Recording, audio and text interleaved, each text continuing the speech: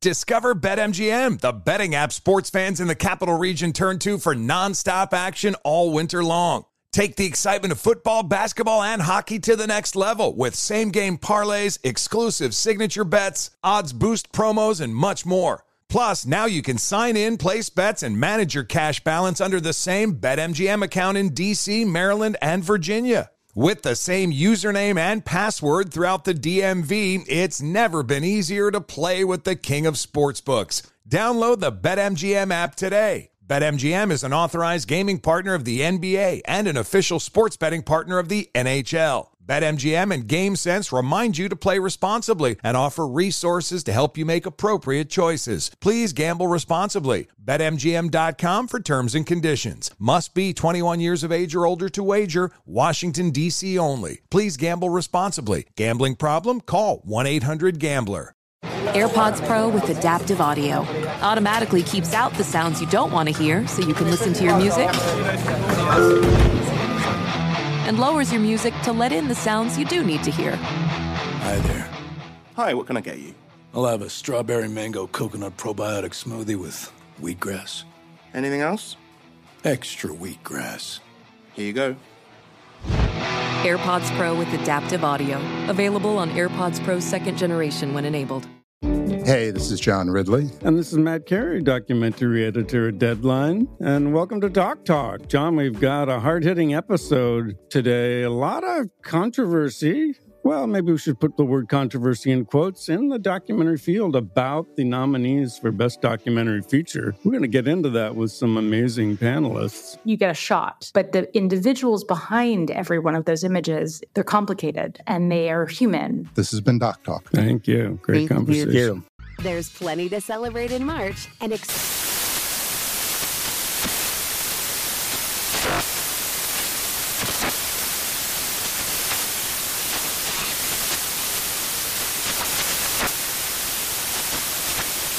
National Craft Month with the perfect pizza at home class from Craftsy. And anytime is right to listen to iHeartRadio's iHeartCountry Radio. Discover more shows and movies for free. This is the Yahoo Sports NBA Podcast, hosted by Chris Mannix.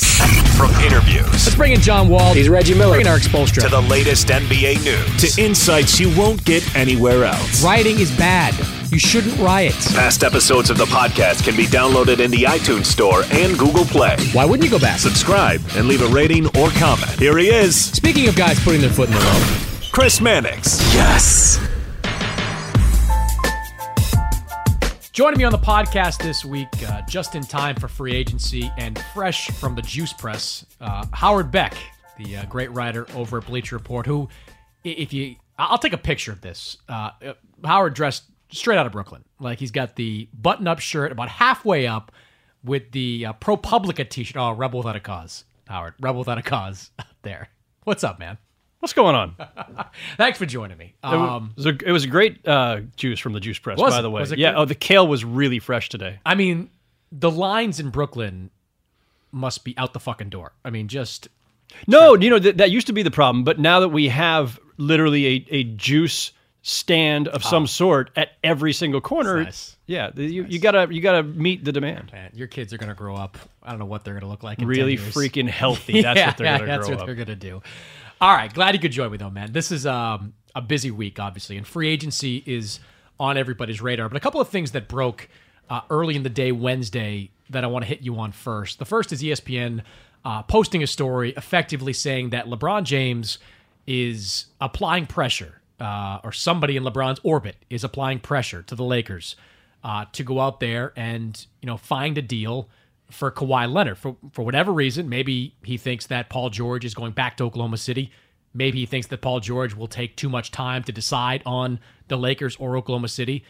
It seems like right now we're talking about Kawhi Leonard being first man in with the Lakers. What did you make of the ESPN report and what it actually means? It's hard to know, right? I mean, there's so much stuff out there this time of year, some combination of speculation and various parties trying to put messages out there, put pressure out there. It's hard to know exactly how to interpret one like this. Clearly, if we just take this step by step, if you're the Lakers Obviously, you want to get a commitment from Paul George as soon as possible.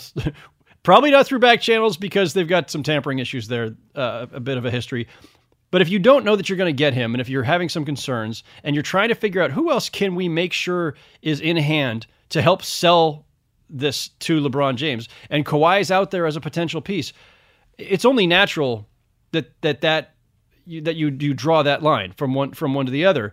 But according to who? Who's putting the pressure on? Is LeBron's camp or his representatives actually sending word to the Lakers, look, you guys got to get this done? Because the Lakers don't have control over that. The Spurs have control over that. So, what's the point of that pressure, I guess, would be the question. The Lakers know what they have to do. They know that they need a Paul George or a Kawhi Leonard or somebody else in hand to make a stronger case to LeBron. However, I will say, I think LeBron James, as smart as he is and as smart as people representing him are, they also know you may not have a clear picture on June 30th at 11:59 p.m. And it may take some time to sort out some of this. And hey, it may actually require LeBron being the one to plant his flag first.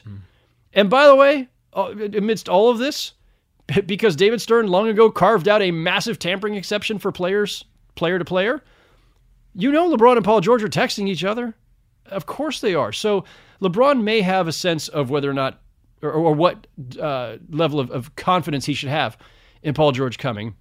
Kawhi's a different animal. You just don't know how that situation will resolve itself. It's not in Kawhi's power to get himself where he wants to go. And he can say, I'm not going to resign next summer, and I want to be traded, and I only want to be traded to the Lakers. But as we saw with Paul George a year ago, you want to go to L.A.? Sorry, we're sending you to Oklahoma. All it takes is one team out there that's willing to roll the dice and say, hey, the Thunder maybe have sold Paul George on staying. We're willing to take that chance too. The Rockets are willing to take that risk. Daryl's always willing to take that risk. And there are teams out there that will be willing to take the risk, that will take the season to sell Kawhi on our future. And if he walks, that's a gamble we just have to take, because how often do you get a chance to get a player like that? Yeah, I mean, my biggest takeaway from that was the Spurs have to be smiling reading a report like that, because the idea of, well, first of all, I don't believe that the Spurs have eliminated the Western Conference here. I don't either. It's just not how San Antonio operates, right? I mean, Why would they take away half the league and the offers that half the league could ultimately make? That just... The smart teams will say, I will get the best deal for us, period. Doesn't matter if it's in conference. What happened when Kyrie demanded out of the Cavs? Did the Cavs say, we're only sending him to the East? No, or only sending him to the West. No, they sent him within the East. They sent him to Boston because that, at that time, was the best offer that they could get, and that satisfied Kyrie, who had the power to say, hey, I could leave otherwise. So yeah, I'm with you, Chris. The Spurs are not going to limit where they send him. If they send him to the Lakers to form a new super team, hey, look, LeBron James is 33. That's not going to last forever. The Spurs aren't going to fret over that. If that's the best deal they can get is from the Lakers, then that's where they'll send him. But if somebody else comes up with something better, then it's somewhere else. Yeah, the Spurs, I've always felt they're going to slow play this. I was texting with an executive from a team that had contacted the Spurs about Kawhi today, and one of the things he told me was he thinks they're only just taking calls here. They're not making calls on Kawhi Leonard. And that kind of gives them plausible deniability, right? I mean, if you're taking calls on him, you're not necessarily shopping him, which keeps the relationship from further deteriorating if they hope there's any chance that they can get him back. That's number one. Number two, the Lakers now are kind of held over the barrel here because, if you're San Antonio and LA calls today or tomorrow, one thing you can say to them is you can bleed them for everything that they have. If they're going to be that desperate to get Kawhi Leonard, you could take Kuzma, you could take Brandon Ingram, and you could go for that, and I hesitate to even say this, that Nets-type draft pick package where it's like, give me a pick in 2019, 2021, and 2023. And if the Lakers are that desperate, I think you can't forget either, as much bravado as Magic Johnson speaks with and as savvy as Rob Pelinka seems, they are a new front office. Magic Johnson has never been an executive. Rob Pelinka was an agent a couple of years ago. And they're going up against arguably the best front office in basketball with Pop at the head of it and R.C. Buford run the day-to-day. I wouldn't want to be the Lakers right now in the situation they're in, potentially being forced to overbid for Kawhi Leonard. Yes, but I do think that their advantage is this. And by the way, let me back up real quick. they are unproven on the whole, and I'm with you. Like, until we actually see them succeed, it's reasonable for us to have some skepticism of Magic and Rob Pelinka just because they haven't done this before. They're a brand new front office. But the track record so far, while limited, is pretty encouraging. I thought offloading Mozgov last summer, good move. And then acquiring a pick that became Kyle Kuzma. Their draft, they did really well with Josh Hart and Kuzma. Lonzo Ball, we'll see. The bar is higher for him, right? So I'm not going to, I'm not as readily going to proclaim that they made the right pick there, but likely they did. And then the trades they made at the deadline to offload Jordan Clarkson and Larry Nance, and to clear out the cap room that could enable them to sign LeBron James while trading with LeBron James's team. Like, so far so good. They've done all right. Getting a first round pick in that Clarkson Nance deal was huge. I thought fantastic. I thought Cleveland overpaid in that one. Yeah. So they've done pretty well so far. So let's give them that. But the bravado, Magic's bravado the other day was notable and interesting. I kind of get it. That's Magic. That's what you expect.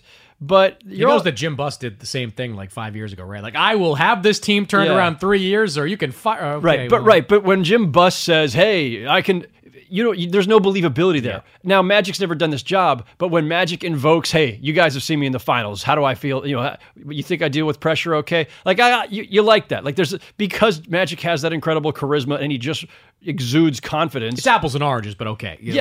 Great that you're a tremendous player under pressure in the finals. Right. How are you when but it's RC also Buford's staring you down? But it's also apples and oranges Magic to Jim Buss. Yeah, like Jim Buss, I don't know what in your past at all gives me confidence that you could have done this, and as it turns out, he couldn't.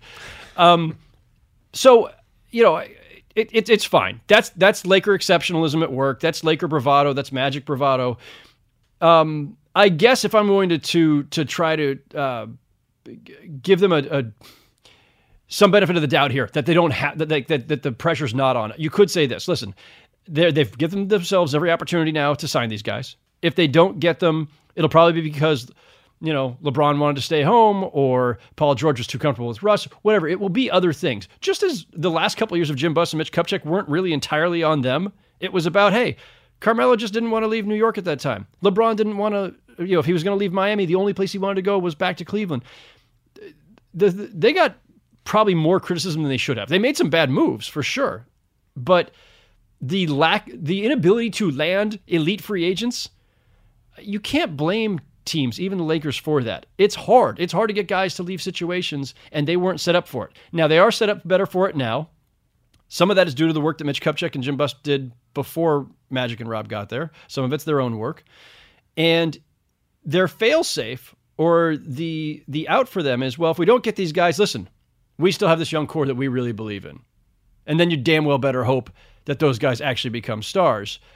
But you also have another bite at the apple next summer. I know we're going to talk about 2019 free agency too a little bit, but there's an even bigger pool of talent potentially next summer. And no, it's not LeBron James and not Paul George, and who knows about the Kawhi deal. You look, and that's the other thing. Kawhi doesn't get traded. The Spurs refuse to trade him. Kawhi gets traded to Boston or something. As long as he doesn't re-sign, he's back in the market next summer, and you will have cap room in that same young core as the attraction. The other thing, too, is that LeBron could be on the market next summer. We don't know if he decides to go back to Cleveland on a 1+1. I mean... Yeah, I mean, that one I have a hard time envisioning. It would just be so weird to like run it back with the same screwed up group in Cleveland while saying, yeah, I'm fine for another year, but we'll see. And then we have this whole game again. LeBron I don't think he wants to put himself, his family, everybody else through that.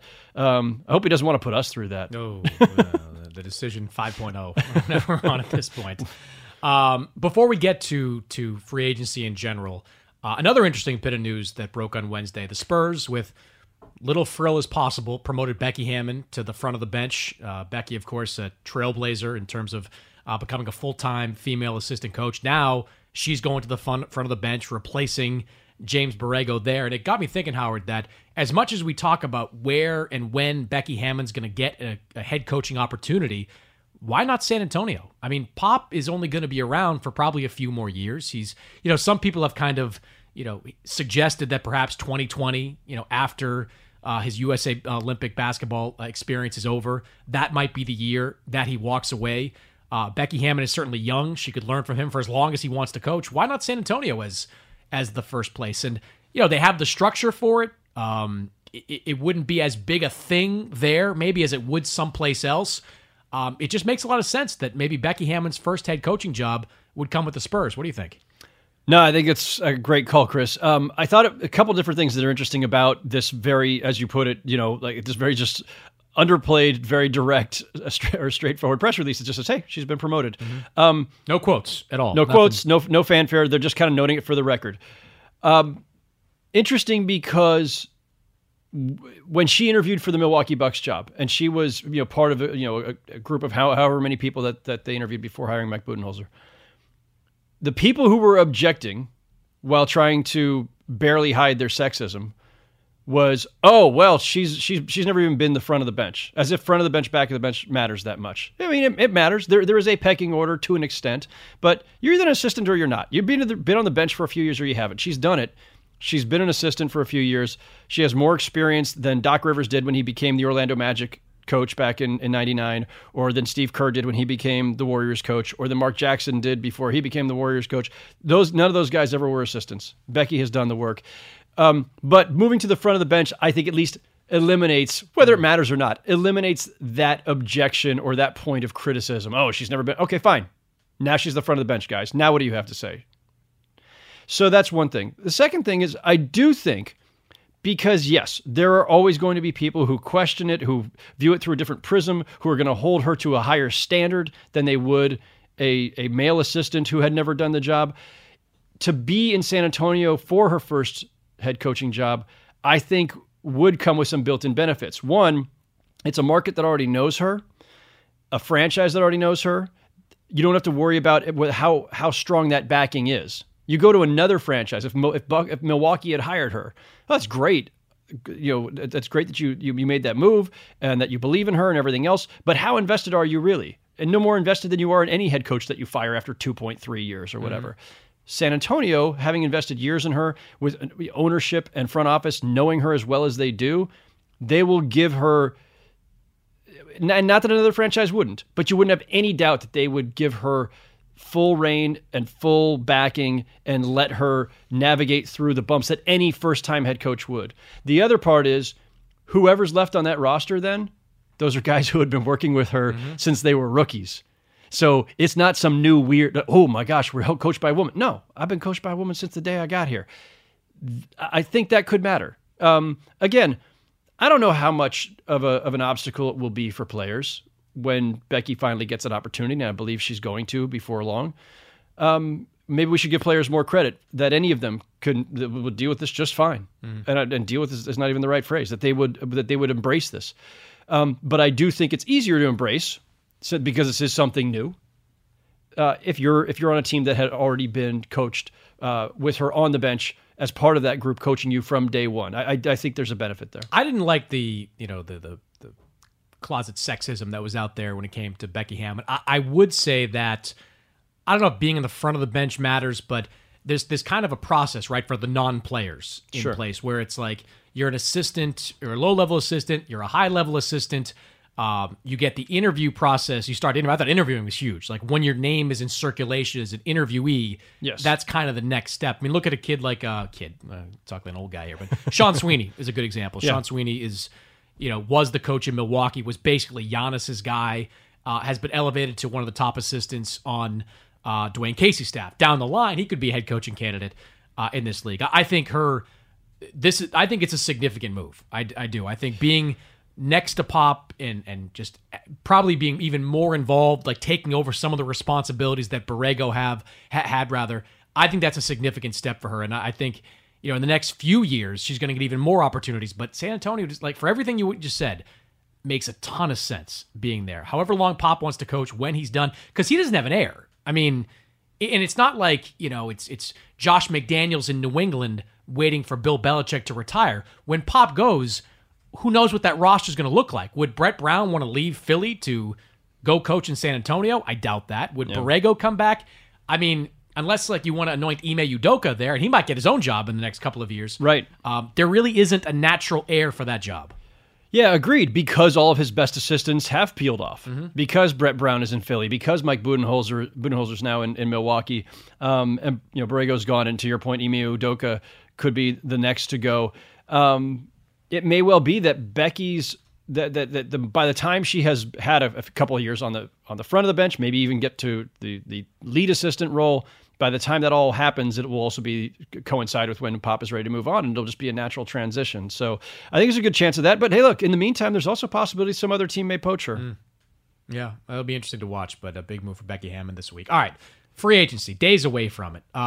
We know the names of the players that are going to be on the free agent market. We don't yet know the teams that are going to be willing to spend the money on that market. You've got teams like Philadelphia, Atlanta, Dallas, Chicago, the Lakers. These teams project to have $30 million plus in cap space, while certainly other teams can find ways to clear it if necessary. 2016, Howard, was a great summer for free agents. That was a free agent market.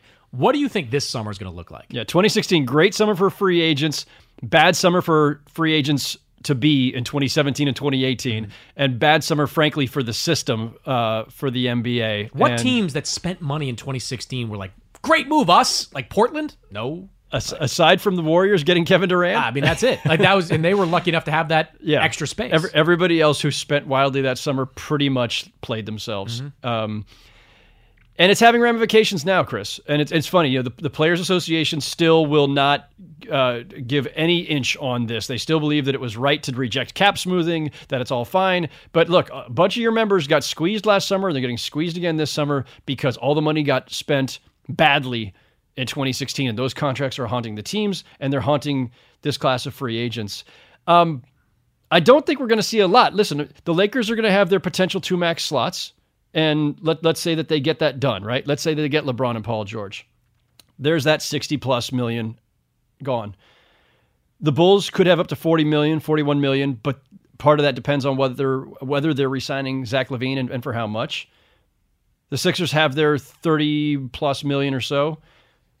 Do they get Paul George? Do they, where does that go? Atlanta, Sacramento, and then Dallas.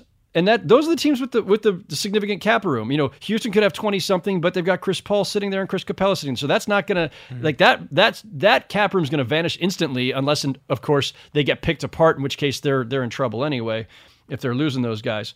And that's it. I mean, that's the list of teams with significant cap room. There's a few others that might have between 10 and 15, but this is not some great time to be spending. And you got LeBron. Durant's going to stay put. LeBron. Paul George, Chris Paul, and then Capella, who's restricted, Cousins, who knows what he's worth at this point, DeAndre Jordan, potentially a free agent, a bunch of speculative guys. I don't know what Aaron Gordon, Julius Randle, Marcus Smart, JJ Redick, I don't know what these guys are going to get on the open market. Derek Favors, Jabari Parker, Zach LaVine. So, but if even a couple of those guys get even 60% of the max, that's taking a couple of the teams out of it. There's only like 5-6 teams that can do this. So a bunch of guys are not going to really be cashing in. I think this is a really bad summer to be a free agent. It's an even worse summer to be a free agent if you're a free agent center. If you're Brook Lopez, Yusuf Nurkic, Jahlil Okafor, I mean, obviously these guys are of different talent levels and stages of their careers, but still a bunch of bigs, a bunch of 7-footers with no great demand for them and questionable presence in today's NBA anyway. And on top of that, the 2019 free agent class. I mean, teams I think are definitely going to be saving up. Porzingis, a potential free agent next summer. Karl Anthony Towns, Kyrie, Kawhi, of course, Devin Booker. Some of these guys are restricted, of course, including Booker and Towns. Jimmy Butler, Klay Thompson, Kemba Walker, Miles Turner, Chris Middleton, Kevin Love. It's a better class next summer. And there'll be more cap room next summer. So I do think, other than, we know the Lakers are going all out. We know the Sixers are going all out. Don't know what the Bulls are going to do. The Hawks seem to be playing this rebuild methodically. Very slowly. They could be in a Nets-like position where, we'll take your bad contract with 2 years if you throw in a draft pick sweetener. That was what worked for the Nets, and I think the Hawks could reinvent themselves. The Hawks are not the ones running out to go give a max offer sheet to Julius Randle or something. They're shopping. They're going to shop Dennis Schroeder at some point. Of course. I mean, you've got Trae Young now, set there. No question. So that being the case, if some teams with cap room aren't even going to spend it, now maybe that opens the door. Now, Dallas can go overspend, and they probably will. That's a team that just quickly on Dallas, because they gave away, what was the 2019 draft pick in that deal for Doncic to get him. Right. That tells me that they're not at all interested in, I mean, you never thought they were interested in a long rebuild, but the fact that the Mavericks are saying to the 2019 draft, which could be pretty good, I mean, the real early indications are that it might be, that tells me that they're going to go out and spend. Like, so if you're a team that you're a player that wants to get paid, your first call has to be to the Dallas Mavericks, especially if you're a big man. Now, DeAndre Jordan's on their radar, of course, and that Gortat deal tells me that the Clippers are absolutely going to be aggressively shopping Jordan if he opts into that last year. But the Mavericks are, if you're a player agent, you're calling Dallas right away. That's the team you want to get in with. No question, because of the teams that have significant cap room and want to spend it now, Dallas is definitely top of that list. And they're, other than the teams that are in the LeBron, Paul George sweepstakes, which is, of course, Lakers and to an extent the Sixers. So, it's not going to be, it's going to be interesting summer, obviously, an interesting free agent just situation, but it's not a great market in general. I think we'll see much more trading than we will see signings. Yeah, it's toughest, especially for the restricted free agent guys. I mean, you mentioned Aaron Gordon there. Throw Marcus Smart on the list. I get the sense that their teams are going to let the market dictate what they're going to get. I mean, they'll make lowball offers, like offers that they can live with. Whether it's Marcus Smart, $8 to $10 million per year, Aaron Gordon below the max, and then make a call if somebody goes out there and maxes them out. But I mean, are you a team that's ready to go all in on a 4-year max on Aaron Gordon? Are you ready to go $15 million per on Marcus Smart? Like you just said there, I don't see the teams out there that are going to be willing to do that. And if this were the summer of 2016, when nearly the entire league had room, Evan Turner got paid that year. Marcus Smart would be getting a max deal. No question. Aaron Gordon would be getting massive offers. DeMarcus Cousins, despite everything, Achilles, whatever, someone would be going crazy for him, because there was just money to burn then. And so that's where I say, this is the inequity that the system created and that rejecting cap smoothing created, because guys got overpaid in 2016 and guys are going to get underpaid now or not even get the offers now. And I mean, if you're the Celtics, when people are saying, oh, well, something's going to have to give. Well, yeah, eventually something will have to give. But in the meantime, they can keep everybody. They can re-sign Marcus Smart, keep Terry Rozier, keep Kyrie Irving, keep Gordon Hayward, keep their young guys. I mean, I know I'm not saying all these guys are free agents, just the idea that, some people thought, oh, you're going to have to trade somebody to set yourself up payroll-wise in the future. Yeah, eventually that day is coming, but it may resolve itself in the meantime. And who knows if the rumors are true, maybe Kyrie Irving's walking away next summer anyway. But in the meantime, I think the Celtics are keeping everybody. And in part, they'll be able to do that because they don't have to worry that any team really can blow them away on Marcus Smart. And look, maybe somebody will. Maybe that's who Dallas throws their money at. Who knows? Probably not. But I think if you're a team like Boston, you're really happy. You don't have to worry about anybody walking away. The biggest reason the Celtics are going to keep everybody is because they think that they can win the East without everybody. They don't think they can beat Golden State without everybody. I mean, they're kind of looking a step forward as you go into next season. They feel like they need 2 lines against Golden State, talent from 1 to 10, and they could have that. I mean, the number of guys they've got, plus Daniel Tice doesn't get talked about a lot. He was instrumental to what they did off the bench last year. I mean, they're in a good position. But let's talk about LeBron for a second. 3rd time this decade, LeBron's going to be a free agent. No one has any idea who the favorite is, or really any idea what LeBron is thinking. Our friend Dave McMenamin has taken to looking back at some of the post-finals outfits that LeBron has worn for clues and hints at his future.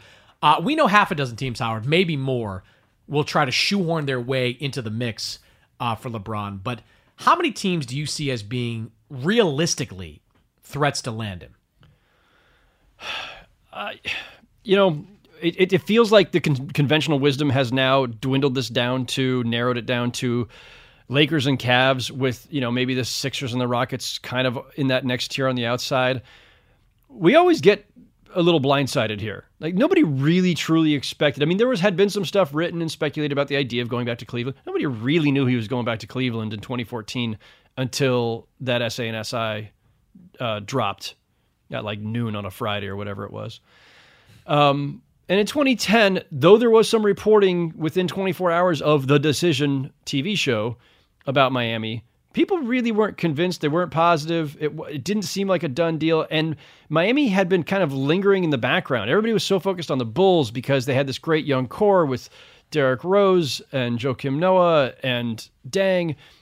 And people were focused on the Knicks because LeBron wore a Yankees cap, and it was New York. People were fixated on all these other teams before more than the teams he actually ended up choosing. So, could we all be wrong again? Could we have missed something entirely? Is he going to somehow land in Memphis? I mean, probably not. but can't see that happen. Trying to figure out how that would work. But it feels how would he and Chandler Parsons play together? Exactly. It's going to be a little bit of wrestling for the starting small forward slot. But quick aside here, I've said this on a few different places recently. It's kind of a shame that this is the way that we have to talk about the NBA in 2018. That when we talk about where would LeBron fit best, where should he end up? Like if market size and all these other things didn't matter, like Utah would be a really great place for LeBron James. It'd be a great team. Portland could be great for LeBron James. Denver could be great for LeBron James. A lot of talent, a lot of depth, good young team. Like places you could plug him in and immediately they'd be like, whoa, wow, with that group around him? New Orleans with Anthony Davis and Drew Holiday. But we're not even talking about those teams because we don't talk about where's the best fit, where's the best chance for title contention. We talk about just the cities that make sense for a star of his caliber, which, look, that's just the reality. And I'm not necessarily bemoaning it. I'm bemoaning it on behalf of those towns. Like, those teams have done a good job of building something worthwhile that a free agent superstar should want to join, but we know they never will. And that's the inequity of the NBA system in general, too. Okay, but along those lines, why do you think that Houston has kind of receded back into the pack there? Because when the season ended, we all kind of, talked about it. I mean, the Rockets make sense. They were a 65-win team during the season. They came up just short. LeBron talks about championships. He's championship driven right now. And yet, as we sit here, I think you and I, we're not going to, play rank favorites or anything like that. But Cleveland, LA, those seem to be like two of the front runners here. We're not really talking about the Rockets. Why do you think that is? So I have two thoughts on that, and this relates to Philly also. Sure, 1.5. My second point will relate to both Houston and Philly. The first point is just Houston. Their cap situation is a nightmare, and if they're going to keep Capella and Chris Paul, which is part of what made them a 65-win team, it gets very, very difficult to get LeBron to squeeze him in there, right? So there's just the cap machinations and the gymnastics that they would have to perform just to fit LeBron in. And there are always ways to do it. And Daryl Morey and his staff are phenomenal with this stuff, and I'm sure they could find a way. But there's that. But here's the other thought.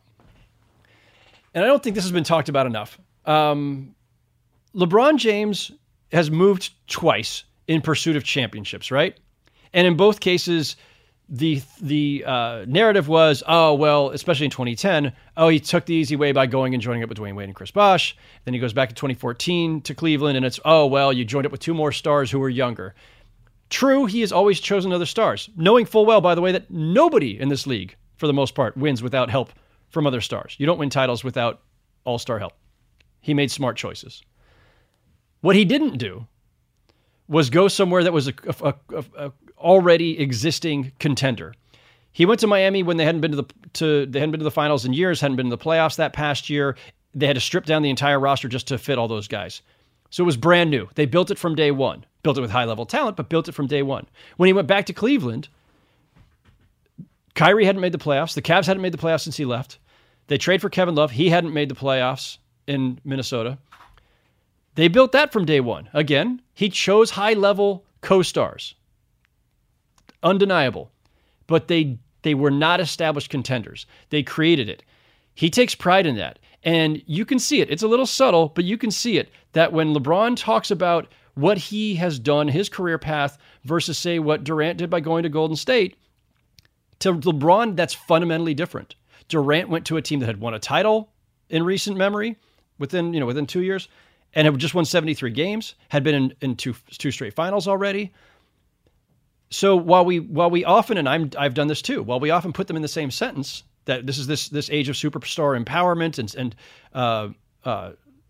self-direction, and I've written that, But what they did was different. What Durant and LeBron did was different. I think LeBron takes pride in that. So how does that relate to Houston and Philly? Well, Houston was a 65-win team that was in Game 7 of the conference finals.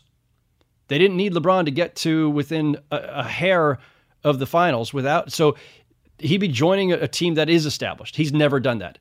Philly, not at Houston's level, but Philly won 52 games, made the second round of the playoffs. Already, kind of in that next tier without him. Now, he could, I guess, justify going there as I'm the guy who puts them over the top. But again, he's never joined a 50-win team before. Mm-hmm. He joined teams that weren't making the playoffs before he got there.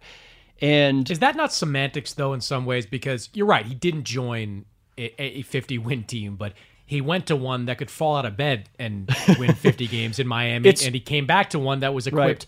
Right. When you look at that time, that looked like an 8-year plan in Cleveland with Kyrie and Kevin Love. And, and maybe it would be if Kyrie and LeBron had a better relationship. So, I mean, you're right. He's never gone to one that's, he's never done what KD did. But, I mean, he's formed these teams that have been... He did, but like Cleveland in particular had to grow up quickly. Yes. They were surprised, especially in year one. Yeah, that was a team that had done nothing. Mm-hmm. And still, if they don't make the trade, like I hate to say it, but the trades for J.R. Smith and Iman Shumpert and Mozgov that first year, I don't know if they make the finals that year. They needed those reinforcements. They didn't have a lot of depth there. And, again, a younger Tristan Thompson and a younger, all the guys that they had at that time, that team had done nothing. So... I mean, we give a lot of credit, as we should, to LeBron for being able to just take anybody to the finals, it seems like, and he has sometimes.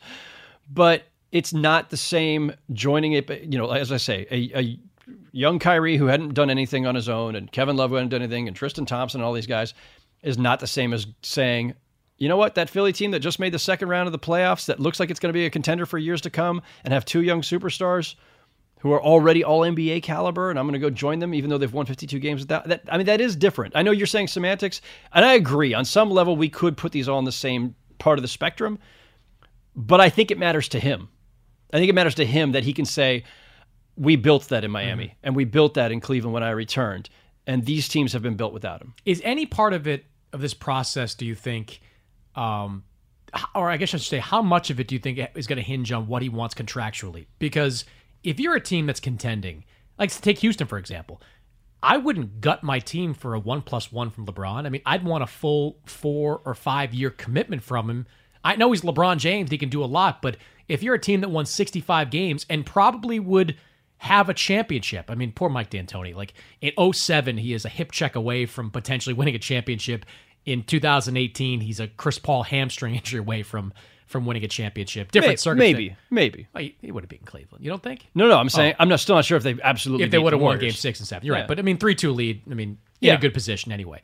But I don't know if I'd tear apart that team for a short-term deal with LeBron James. I guess it depends on what tearing apart means. To what extent are they having to tear it apart? Is it losing Capella? Is it it's obviously not losing Chris Paul. He's going there to play with Chris Paul if that's happening. But yeah, they have to lose a lot of pieces. But most of their pieces are pretty disposable. I mean, on the one hand, look, they were vital. PJ Tucker was vital. Mbah Moute for a while was vital. Ariza, at the same time, in the bigger picture of the NBA, those are the guys that, if you have to lose them to get LeBron, you do it. Yeah. Do you do it if it's only a 1+1?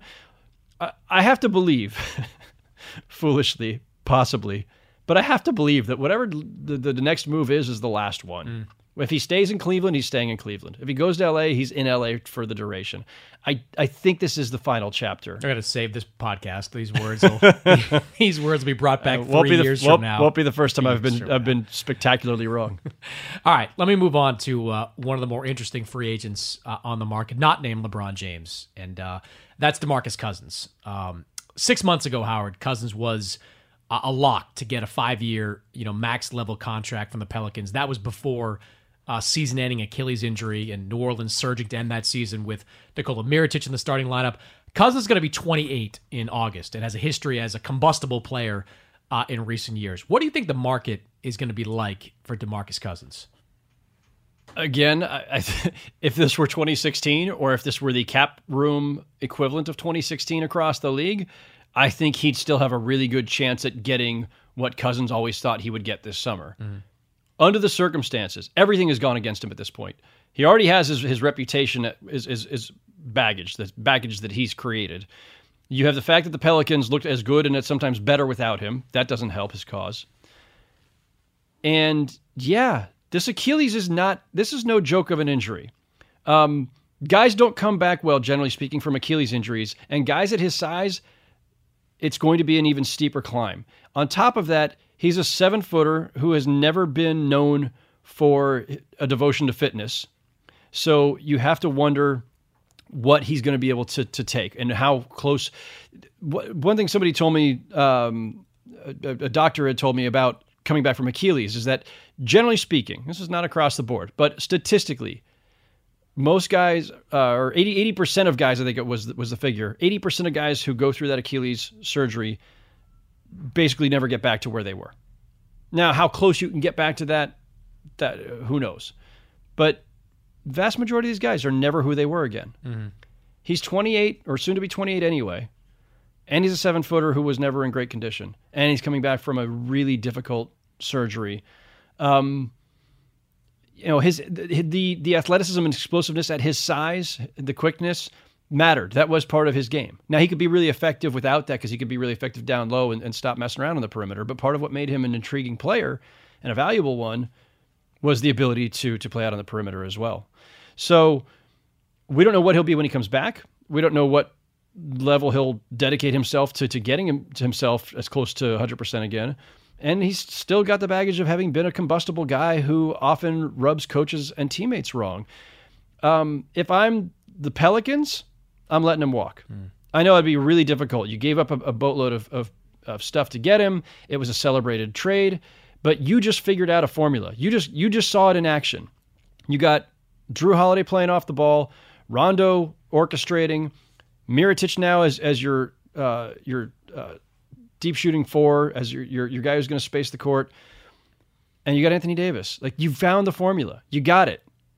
And I know there's always the temptation to say, well, you know what, we've got a star in hand. You don't get those guys every day. And there's a temptation to say, but Anthony Davis this way, he can play, at the 4 also. And I get it, but no, you've got it right there in front of you. And that money, no, if you let DeMarcus Cousins go, you don't necessarily have that money to spend on somebody else immediately. But you do keep the flexibility for the future. You give yourself other opportunities without that money locked up in Cousins to then say, well, because the Rondo's a free agent too. Let's say they're re-signing Rondo, but Rondo's up there in years. Eventually you need a replacement for Rondo. Do you trust that Drew Holiday is going to stay healthy? Because you might need a replacement for him, and he's got obviously had quite a bit of an injury history. You're severely lacking in depth, and even in the front line on the wings. Like, you need a lot of stuff still. And if you're creating a shopping list of what you really need, a maxed out or near max 7-footer is not what you need. You got Anthony freaking Davis. Mm-hmm. So tough decision to make, easy for me to say. I would let him walk. If I'm another team, I guess it just depends on how much belief you have that you can rehab him to what he was, and if that's worth the trouble. I think the biggest problem he's going to run into, especially as he hits the market right now, I don't know how teams can expect anything from him in year 1 of a contract. Agreed. Because whether it's people I've talked to, or the videos he's put out, or just the general stuff you're talking about with doctors speaking about Achilles injuries, these are long rehabs. I'd be highly skeptical that he's ready for training camp.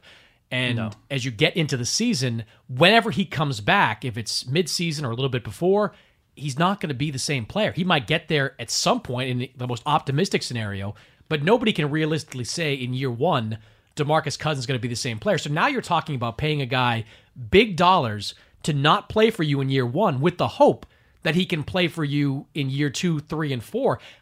I just don't know a team crazy enough to do that. I mean, Dallas is a little bit crazy right now because they want to win right away, but Dallas wants to win immediately. So I would think DeAndre Jordan is more what they're looking for, or somebody else on the market's more what they're looking for. And with the Pelicans, the one thing that they can do if they let Cousins walk is offer Rondo more money. I mean, they're so cap strung with some of these bad contracts, but if Cousins walks, Rondo's number I think can go up to around $8 million, and that'll probably be enough to get it done with Rajon Rondo. He is far more important, in my mind, to the Pelicans' success next year than DeMarcus Cousins is, because of what we saw at the end of the year. Plus, and I kind of tweeted about this the other day, this is a team in New Orleans that has liked Dwight Howard before. I mean, look, they tried to acquire him in 2016. That same front office is in place. Dell Demps, Danny Ferry is there. If you can get Dwight on the cheap on a minimum type contract, he can be your kind of Cousins replacement. You need a big body to play alongside Anthony Davis. Otherwise, you go with that same lineup. Mirotić at 4, Anthony Davis at 5, and occasionally sprinkle Dwight in against those bigger teams. Yeah, no, I agree. I mean, Dwight's dicey in his own right, as a personality. But if you're getting him on the cheap, if you're getting him for the minimum or close to it, because he's going to end up with this buyout from the Nets that, so he won't need a major payout, and he needs to go rehab his image somewhere again. If he thinks he's getting mid-level exception money, that's just not going to happen. No. But again, he doesn't need it either. He's going to get, 20-something in a buyout probably. But there's an ego to that. Like there's, a guy signing for the minimum. He should, like you and I sitting here, he absolutely, you want to rehab your image, you got a $20 million check from the Nets. Go to a winning situation, play it out, you can get another deal next year. But yeah, and again, I'm not sure I necessarily want Dwight next to Anthony Davis if that's the best setup. I think I still prefer Anthony Davis with a stretch 4 next to him and Mirotić, but whatever. You need some depth. Let's see what Dwight Howard's willing to do. But yes, I would rather have the short-term cheap investment in him than a long-term tie-up in DeMarcus Cousins. I wonder if Cousins will be willing to do a 1-year balloon payment kind of thing, and then everybody can see where he's at and whether he's fully rehabbed, and then next summer when there is more cap room around the league, when there are more teams with cap room and more flexibility, maybe then he can get somebody to give him the long-term deal. Because I think people are going to want to see what he is, and you got to show it first. We're already taking a risk on you as a personality. We can't take a risk on you health-wise. So max deal, no way. 1+1 or maybe a 2-year deal with a bunch of conditional, some clauses in there about minutes and games played to protect you as a team. I mean, I could see that. Now, Cousins isn't going to want to do that, but look, what choice do you have? Look at the teams that have room. Are the Lakers going to go all in on DeMarcus as the co-star to LeBron when DeMarcus has everything we just talked about? I don't think so. The Bulls have room. The Bulls aren't going for Cousins. Sixers aren't going for Cousins. I'm going down the list, but in order of cap room. Well, Hawks, as we've just established, are not in a spending mood right now. The next team is the Kings. We know he's not going there. Hey, don't discount Vivek Ranadive's love for DeMarcus. There's not. I think I'm going to cross out the Kings. He's going to mentor Marvin Bagley. So we're down to Dallas, and that's the team that we think is most likely. Then it's Houston, theoretical cap room, and they're going to re-sign Capella. The Nets, no. The Magic, no. The Suns, no. Who's paying DeMarcus Cousins? And why would you mentioned the 1+1. I mean, that's dumb for a team to do, even, especially if you're not going to get anything in year one. You're basically giving DeMarcus a life raft there, a safety net to have that second year. Yeah, but you're doing it. It's got to be 1 plus your one as the team. Your one. Okay, team option. Team option. Yeah, so that you can evaluate him. And yeah, for DeMarcus, he probably wants it to be like, no, give me the option so that I can say, no, look, I'm fully healthy now. But you could. Either way, you could try to make the case for it. There are ways to sell a guy on that. I think I'm thinking more along the lines for the Pelicans. If you're the Pelicans, make it 1 plus the team option. Yeah. You're showing him good faith, and you're giving him a chance to rehab, knowing that look, we can find a way to get through 1 year with this. We don't know if we want to do 4 years. We'll see how that plays out. But I don't think this is a great market for Cousins at all, and he might be on the market for a while too. That could happen too. Because if he and I do a radio show with Caron Butler, and one of the things that Caron, who played with DeMarcus, one of the things he said on the show before is that when Cousins sits down with the Pelicans, he's going to look for max, and the Pelicans are going to say maybe 6 months ago, but not now. Like that's never going to happen. Can't. And if it becomes that kind of stalemate, New Orleans has to move on because they've got to lock up Rondo. That's important. I don't know what the market is for Rondo anyway, but they've got to lock him up.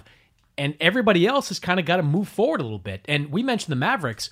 If they can find a deal for DeAndre Jordan, which I'm sure they're going to explore. Mark Cuban loves DeAndre Jordan. I don't think they're still bitter over what happened the first time around. They know how this goes. They know how it goes. They understand. Yeah. So if that happens, all the teams you listed, there's nothing left for him. He could wind up sitting out there in free agency in mid to late July, wondering where a 1 year deal is for. I mean, some of these teams some of the teams you named might give him a 1 year deal because they have to reach a certain floor. But again, it goes back to the fact that in that first year, you have to anticipate almost nothing from him because of the timing of the injury and where he's at with his rehab. Yeah.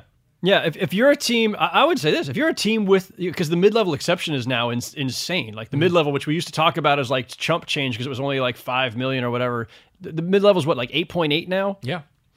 If you're a team with the mid-level, hey, DeMarcus, you got to come rehab. Might as well do it here. No one's giving you the max. Mm-hmm. Take 8.8 for 1 year. Maybe some team that's actually a mid-level contender type or mid-level, by playoff contender, I mean, Portland. Let's say they don't come to terms with Nurkic. I'm trying to think of who else could use him and could say that if you're healthy, we can plug you right in. Oh, the other part of it, too, is going into the summer of 2019 might not be the worst idea in the world either. Well, exactly. With some of these teams are going to strike out with free agents. If he proves at the end of 2018 or 2018-19 that he's healthy and can play, there'll be a market for him. He'll only be 29 at the start of the 1920 season. I mean, as soon as the Gortat trade happened, we've got a speculation that, is Washington trying to position itself to make a deal for Cousins in a sign and trade where New Orleans would sign him and trade him to the Wizards. I don't know how realistic that is or what it would net them. If they're going to do it and they're going to get Otto Porter out of it, and like Otto Porter in New Orleans would be fantastic. I don't know how realistic that is. Dallas, to your point, if Gortat being in LA now means they're setting the table to move DeAndre or just let him walk in free agency, well, yeah, that's probably to Dallas. So now that Dallas is off the table for Cousins. So, yeah, they're like whatever market that does exist for him could evaporate before we even get to July 1st. Mm-hmm. All right, let me finish with Paul George. And we touched on him briefly in the talk about Kawhi Leonard, but he's going to be an unrestricted free agent on July 1st. The Lakers, we've heard all the chatter from the area. They'll recruit him pretty hard.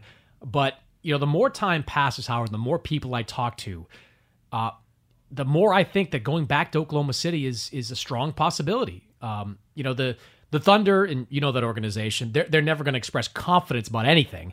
But, they're pretty comfortable, to use that word, with the kind of season that Paul George had. Not the end of it. Of course, that was disappointing.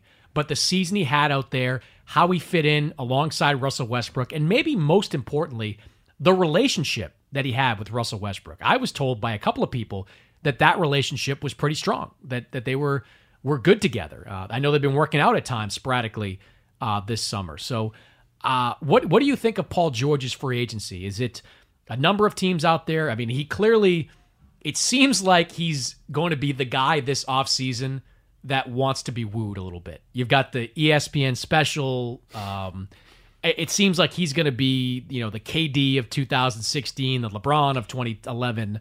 Just, come and make your pitches to me, and I'll figure it out. But what do you think the landscape is for PG? The three-part special is funny because immediately it triggers does this mean it's more likely that he is staying and is setting it up for that, or that he's leaving and is setting up like immediately? Like, what does the TV show mean? It's also the newest meme, right? That's out there with it was KD with My Journey with his arms crossed in the Players Tribune. Now it's My Journey, Paul George with his face on the ESPN set. I mean, there's got to already be people plugging different faces into that. Look, I've said this many times. The reason Paul George is in Oklahoma is because he wanted to be in LA. The only reason he's in Oklahoma is because he wanted to be in LA. And he told Indiana, I want to be in LA, and so they moved him. So he could change his mind, and maybe he has. And maybe he will end up re-signing with the Thunder. But the only reason he's there is because he got traded, and he got traded because he said, I'm not going to re-sign here, Indiana. I want to go back to LA. I want to go back to Southern California. Will he follow through? We'll see. This I think this all still goes back to LeBron James. If those two are texting each other, as we all suspect that they are, and if LeBron is saying, look, come be my wingman with the Lakers, and we'll sign up a couple other vets on minimum deals to come join us, and let's go chase the Warriors, I think I'd have a hard time turning that down if I'm Paul George. But this is, we can't know just how strong the bond is between him and Westbrook, him and that franchise. He did seem pretty comfortable there. He does seem like the kind of guy who would rather be the beta than the alpha, but he could be that beta to LeBron. And, it's one of those things where I wouldn't predict it for a second, but I still think the outcome that makes the most sense is Paul George in LA with LeBron rather than a Thunder future that, let's face it, we don't really know where that team is going. They've first round out 2 years in a row, and Carmelo opted in, so that's tying up some room. It's only one more year, but that team's got a lot of money on the books. Is Carmelo really going to stay after opting in? Or did he opt in for the purposes of then negotiating a buyout so he can go sign a minimum deal to go play with LeBron wherever he ends up? I don't know. I still feel like there's more to that picture. It's fine that he likes Russ. It's fine that they're working out together. It's fine that he has said nice things. He has still said all along, but home is really attractive. Southern California is really attractive. And if he wants to contend and he wants to be in LA, there's a pretty simple path to that.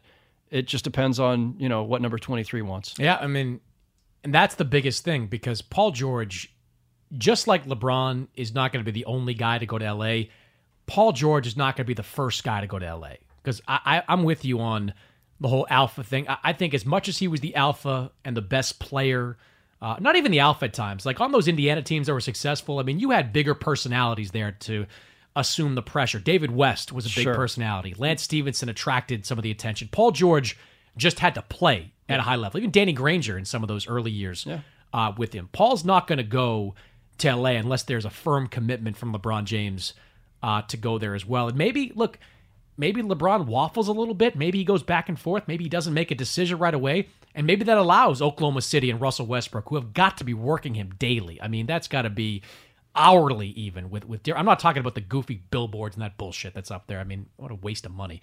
But completely.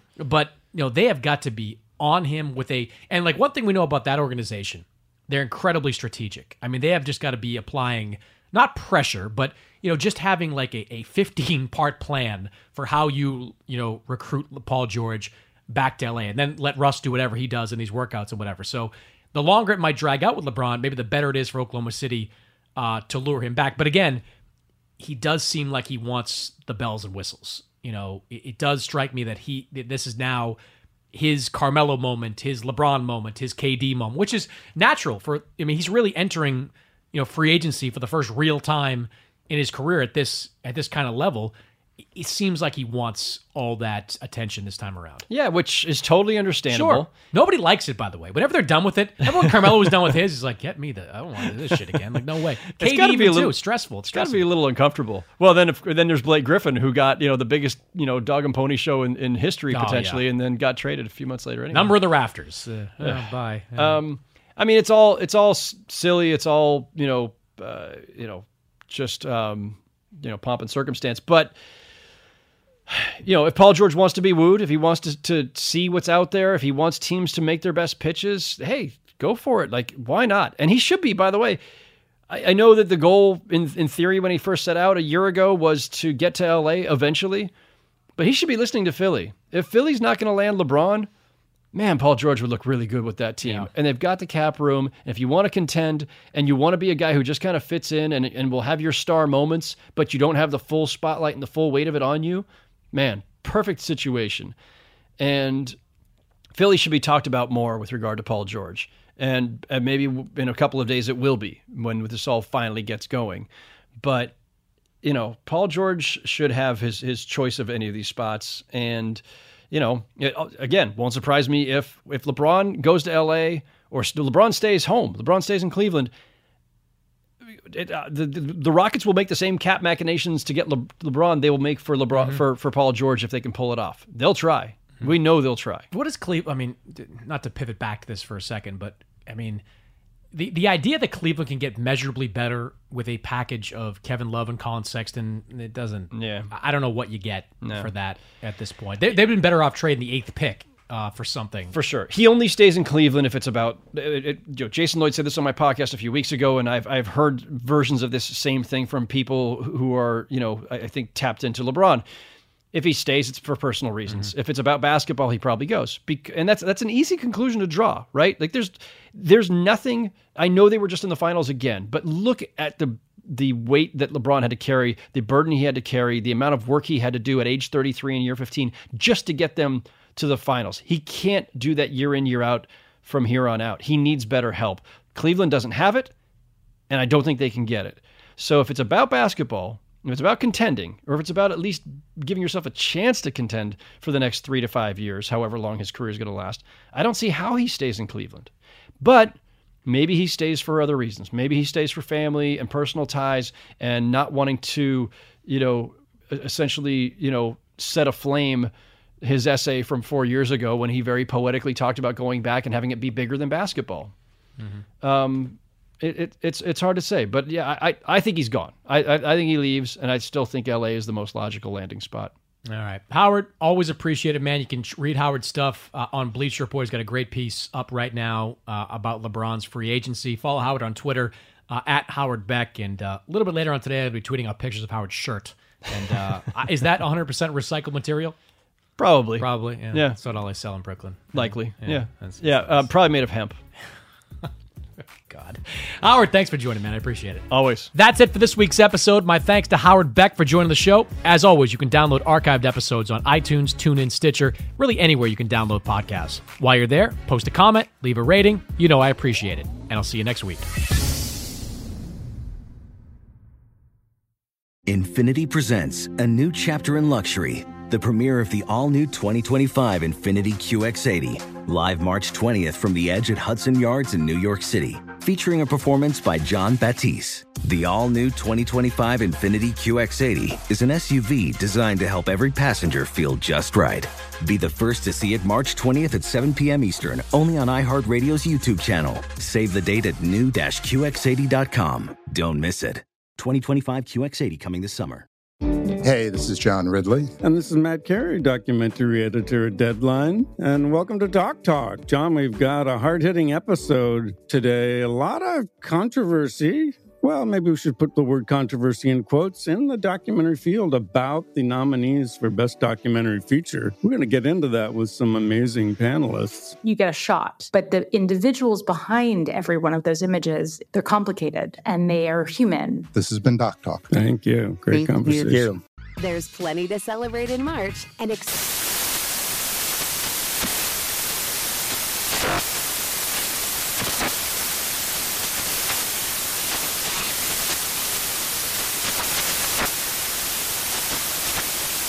National Craft Month with the perfect pizza at home class from Craftsy. And anytime is right to listen to iHeartRadio's iHeart Country Radio. Discover more shows and movies for free. Busy weekends are a breeze with American Express Platinum Card. 8 a.m., wait to board plane in the Centurion Lounge. Much better. 2 p.m., grab seats for the game. 6 p.m., book an exclusive reservation with Resi Global Dining Access. Right this way. Because the American Express Platinum Card offers access to the Centurion Lounge, must-see live events, and exclusive reservations at renowned restaurants. That's the powerful backing of American Express. See how to elevate your experiences at americanexpress.com/withAmex. Terms apply.